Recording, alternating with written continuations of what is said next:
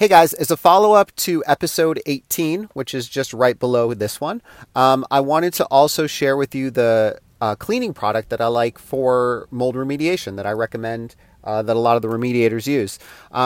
Keep this in mind though, everybody reacts differently, okay? But I do work with a lot of hypersensitive people, and this product really hasn't triggered a lot of issues with any of them. And the reason is because it's a plant-based product that is using essential oils as the active ingredient. It's antifungal, it's antibacterial, and there's no synthetic chemicals in it. So that's what helps a lot of my clients avoid these reactions that they might get to it.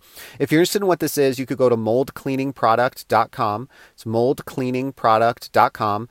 Just give me your email address there, and then I will send you a full breakdown on it. Okay, so I'm going to talk about what the product is, the reason that I like it. I'm also going to give you some extra information on the product, the material safety data sheets, and some other information so you can really look into what is inside of this product and do your own research on it, because it's so important that you guys do your own research on this stuff too. Okay, but this is typically the first product that I recommend. Like I said, you could use it for the structural components during remediation, like the framing of your walls and your subfloor and all that stuff, but you can also use it on your contents and your belongings and your stuff. So it's a dual purpose product, which is really cool.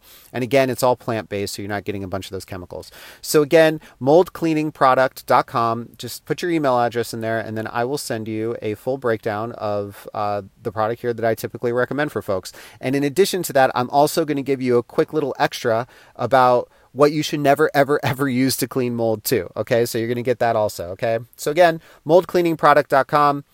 Just give me your email address. I'll send that stuff over, and you could use this product basically to execute everything I was talking about in the last episode. So if you did not listen to episode 18, I think it's a pretty good one. So I think you should listen to that one too. All right, thanks guys.